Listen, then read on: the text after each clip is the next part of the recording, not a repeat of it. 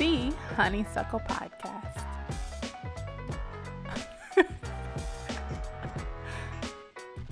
What's up, everybody? This is your host, Amanda Azoro. Thank you so much for tuning in to the Honeysuckle Podcast. So what is this? This is a passion project of mine that I had inspired to talk to some of the creators I knew and perhaps didn't know so well, because they inspired me, and I thought that the message could translate very well and inspire you. Honeysuckle, for me, when I think about it, I think about things that are nostalgic. I reminisce about my childhood and how something so naturally sweet was always so readily available, from the way it smelled, it looked when you touched it, to when I even picked it and shared it with a friend or family member. And so translating that into stories that are tangible, that we can relate to, we can gain inspiration from, I thought, why not? Let's do this. Let's make a podcast. Welcome, everyone. Thank you so much for joining in today. I know there's several things out there that you could be listening to, but you chose today to sit here with us, and I'm thrilled that you chose to join the Honeysuckle Podcast, because we have a special guest today, none other than the Miss Christina Elmore Duke. She is a fabulous actress and creative who I so adore. Currently, she is playing a few roles that you may be familiar with. The role of Condola on HBO's Insecure, and also a role on BET's breakout hit 20s, which I happen to love so much. That was created by Miss Lena Waithe. So thank you for joining us today, Christina. Thanks for having me. So I want to dive into you a little bit more. So tell us about your artistry and where you are now and the work that you're doing and how you sort of got there. So I think I'll first say that, I think only recently have I embraced even the word, artist or artistry as it pertains to me. And I don't know why, because it's not like I thought, it's when other actors say that they're artists, it's not like I was ever like, no, you're not. But for some reason, I never took it on. For me, I would always be like, well, I'm an actor. I don't know if I'm an artist, because am I really creating anything? Am I really, what's my output? I'm just saying other people's words.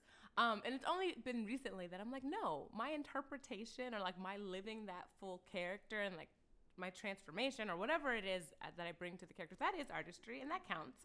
And I think only in the last year have that even been something that I've embraced. So I will say, yes, my artistry. I'll talk about it a little bit. So I'm an actor primarily. And I know you because I know your sister and brother-in-law from graduate school. So after undergrad, where I knew I wanted to be an actor. When I went to undergrad, I knew I wanted to be an actor. But I also wanted to have a normal liberal arts college experience. So I went to Harvard for African American Studies, but also studied acting as my secondary. And then went to ACT, American Conservatory Theater, for grad school in San Francisco. Where all the greats go.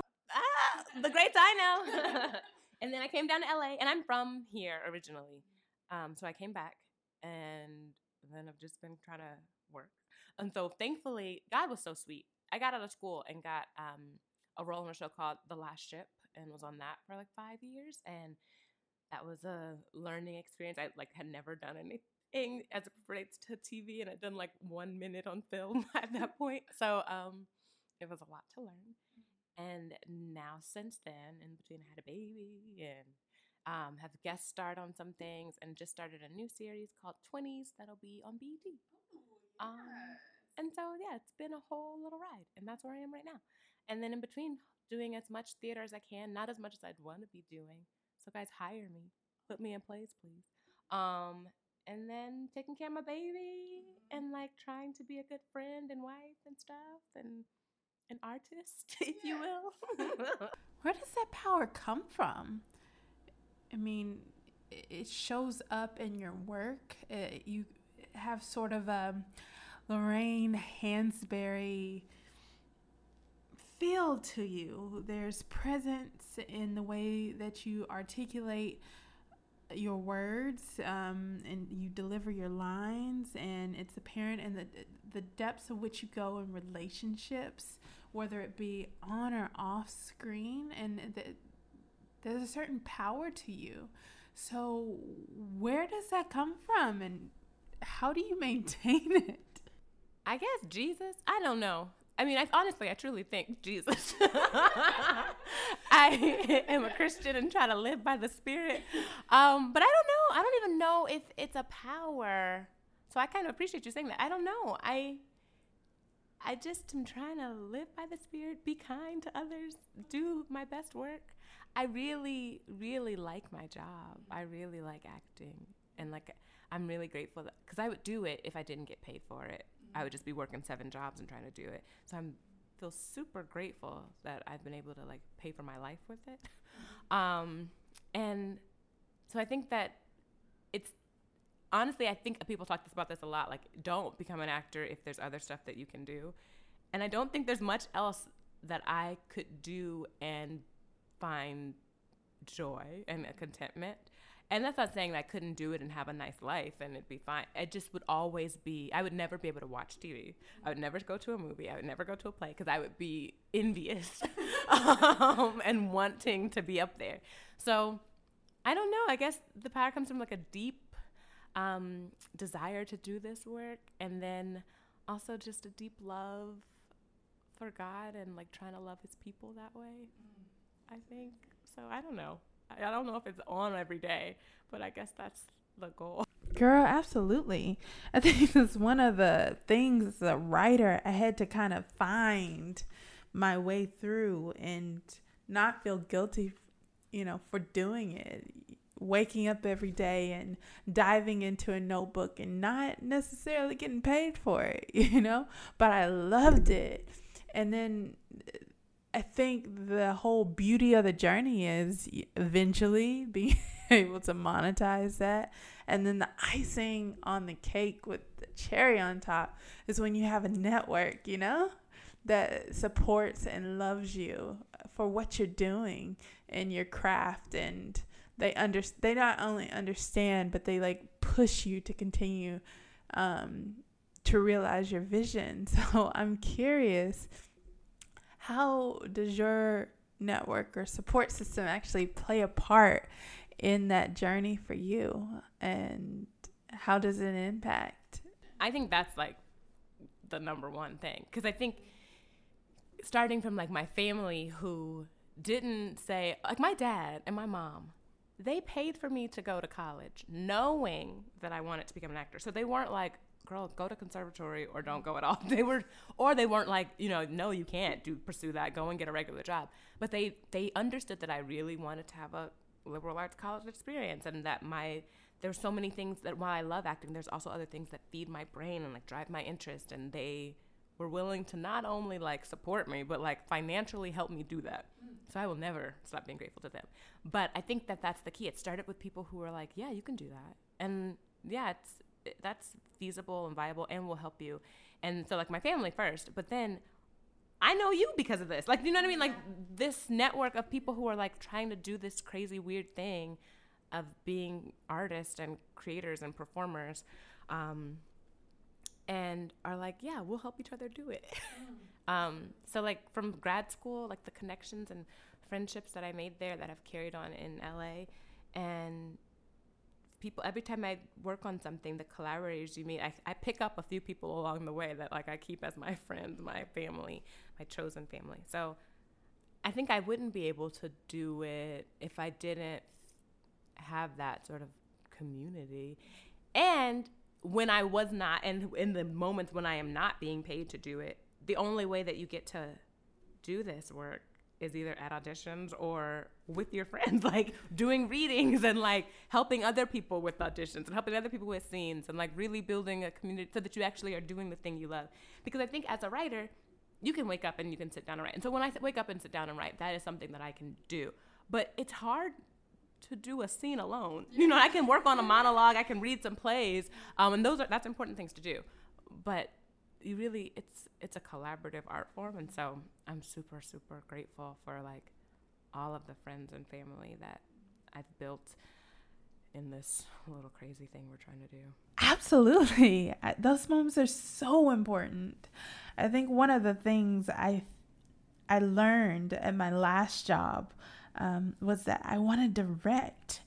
And it was funny because one of my former bosses allowed me to come on his set, and I got to sit in his director's chair and just kind of be in the environment and see that perspective. And you know what? I didn't want to leave. I stayed way longer than I was supposed to. I just soaked it all in and had this feeling of, this is what I'm supposed to be doing. That's it. This is, everything.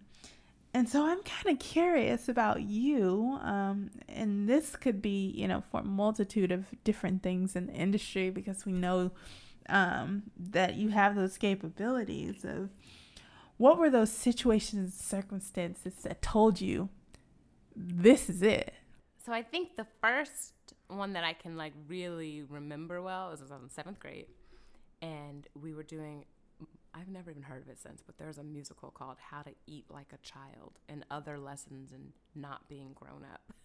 And it was my first play, because I had been in a Thanksgiving pageant, and I'd taken some summer camp acting classes, but I had never done a full production, and we were going to do the whole thing, and we had to audition. And I think this is where I really realized, wait a minute, I love doing this. And I didn't know yet that I could do it as my job or that I would, but in the audition, I was like, this is what I'm going to do. I was like, even if I never get to do a play and never get to do anything, I like auditioning. And I think that I'm really grateful for that, because auditioning is a whole process, but I actually really enjoy it. And I was in the audition and I was singing the song, and I saw the music teacher look at, I think she was a math teacher or something, but she was going to direct the play. I saw him look at her and be like, and I could tell that he was into it. And I just needed that one little piece of validation. And I was like, oh, y'all like this? And then I went harder and longer and stronger. And I don't even remember what role I had or if it was good. It was really, the play I can't even hardly remember. It was in the audition. And I was like, oh yeah, this is my jam. This is what I want to do forever. I didn't know if I would be able to do it forever, but that was the spark. But then even now, I'm listening on audiobook to this book called Where the Crawdads Sing, and it's one of Reese Witherspoon's book club picks. And I think when I think of Reese Witherspoon, I think of her as an actor, but I'm starting to really think of her as a producer in a lot of ways. And I love that so much of the work that she's producing is literary and comes from books. And so I've listened to the last 3 books I've listened to have been Reese's picks, and something about listening to those and then imagining how they will be on screen has made me really excited about the idea of producing more, and that starting my own production company and choosing work that I'm already obsessed with. Reese and I have very different opinions on what that work would be,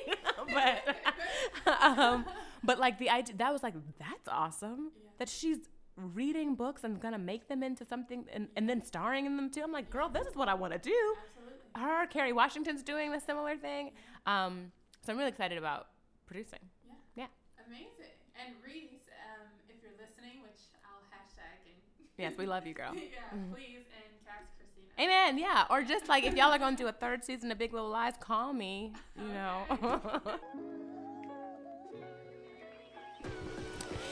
Over the years, I've grown to be more open about my struggles with anxiety or depression or mental health in general, whether it be an onset from an event or the pressures of adulthood, etc. I don't take it lightly when others, open up and reveal past struggles that they've been through. And as my conversation went deeper with Christina, she, revealed that she had a bit of baby blues, which that's something I never even heard of prior to the conversation. I asked her poignantly about postpartum and motherhood, etc., to gain more understanding of kind of how her creative journey was impacted, if at all. And she openly and honestly told me her truth and told me her story and her journey. And that kind of opened my eyes even more and made me more gain more admiration for the person that she is. And so this next phase of the conversation, I feel really reveals even further of, you know, her power and her creativity and her strength. So Christina, if you're listening, thank you again. I hope you all enjoy this next half of the podcast.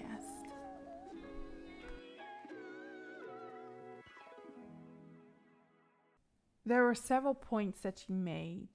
There was validation, there was joy of the process, and there was preparation. And those things are great, but I want to hear about, could you tell me about when you're not getting those things, when you're not, you know, the one chosen out of the room?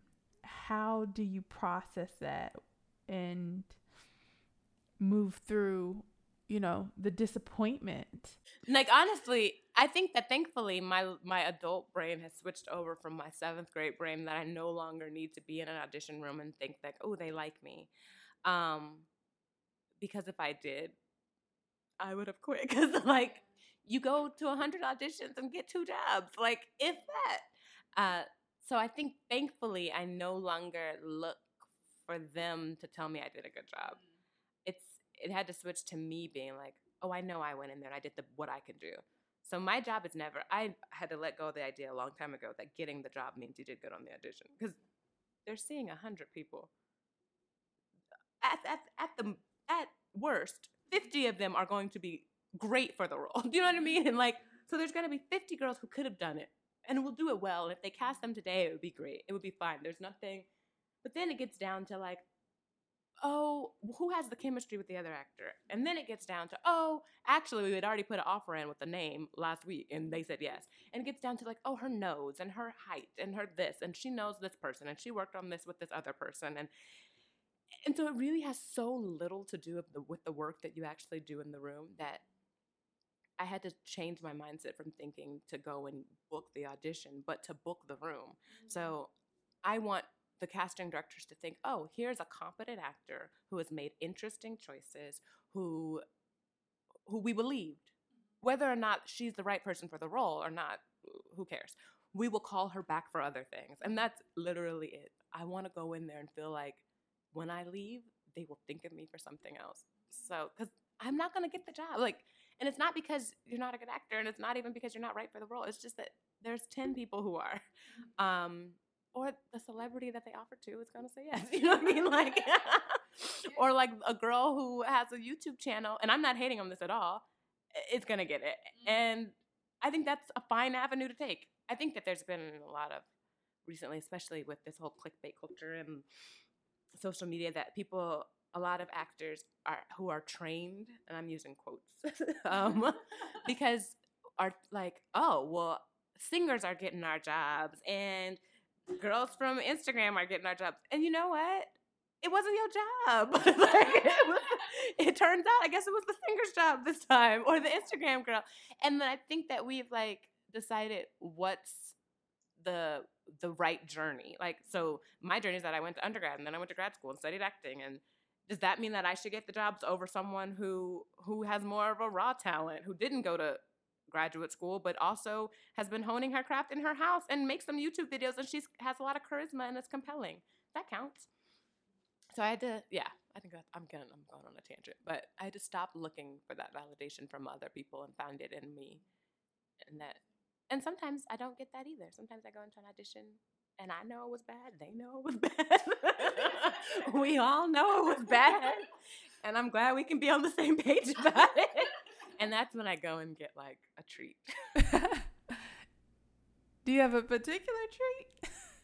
It used to be frozen yogurt, but now I'm trying to stay away from dairy. So it's sometimes like, I don't know, like a green juice. That's not much of a treat, but I be doing it. I be trying to stay healthy at the same time. I love that. So, what are some things that you would love to be a part of? Think like if I were to write something for you, or if perhaps Amara Baraka Kill were to write a specific role for you right now, what would you like to be a part of going in, I guess, in the future or now?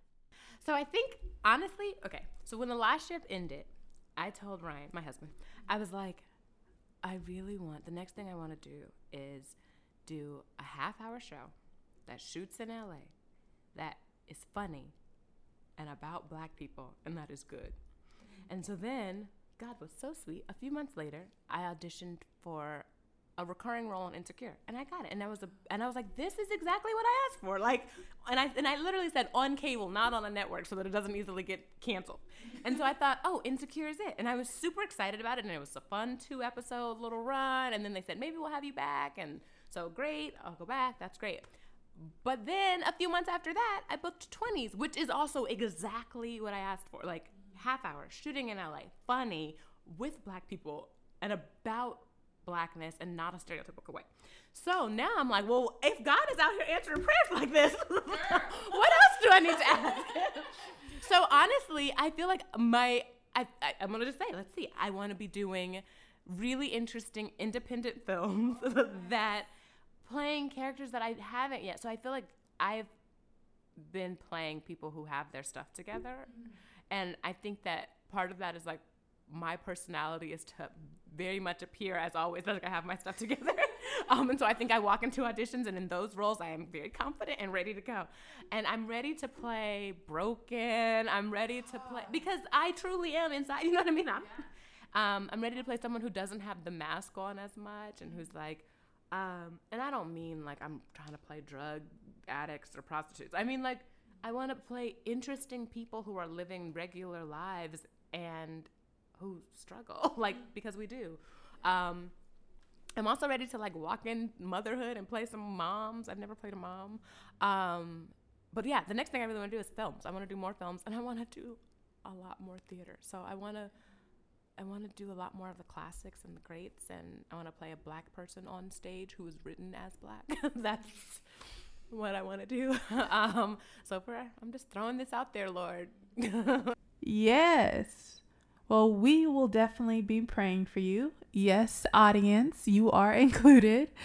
I see that all happening for you and coming to fruition times 10. So I'm excited just thinking about it. I'm so curious about the structure in your life, because you're manifesting and really walking through doors that seem to be incredible. So I'm curious about the routine that you've put in place. What does your day-to-day look like?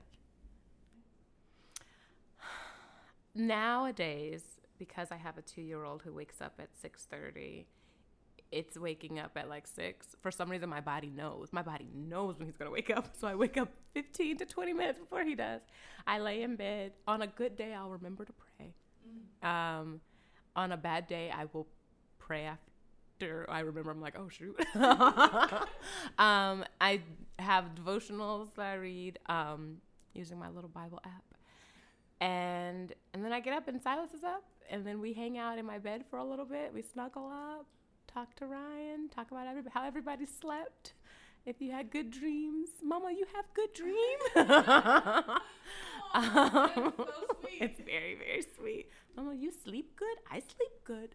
Talk about that. Get up, and then if it's a day that I get to be home with him, then it's breakfast and all that stuff. And then later, it's like at nighttime after he goes to sleep, I'm like, oh, what would I be doing with my day if it wasn't just him? And it's getting back into that. It's really hard, I'm realizing to be a creator when I'm actively momming. And I think I know women who are able to sort of, or who at least appear to me to look like they found more of a balance in that.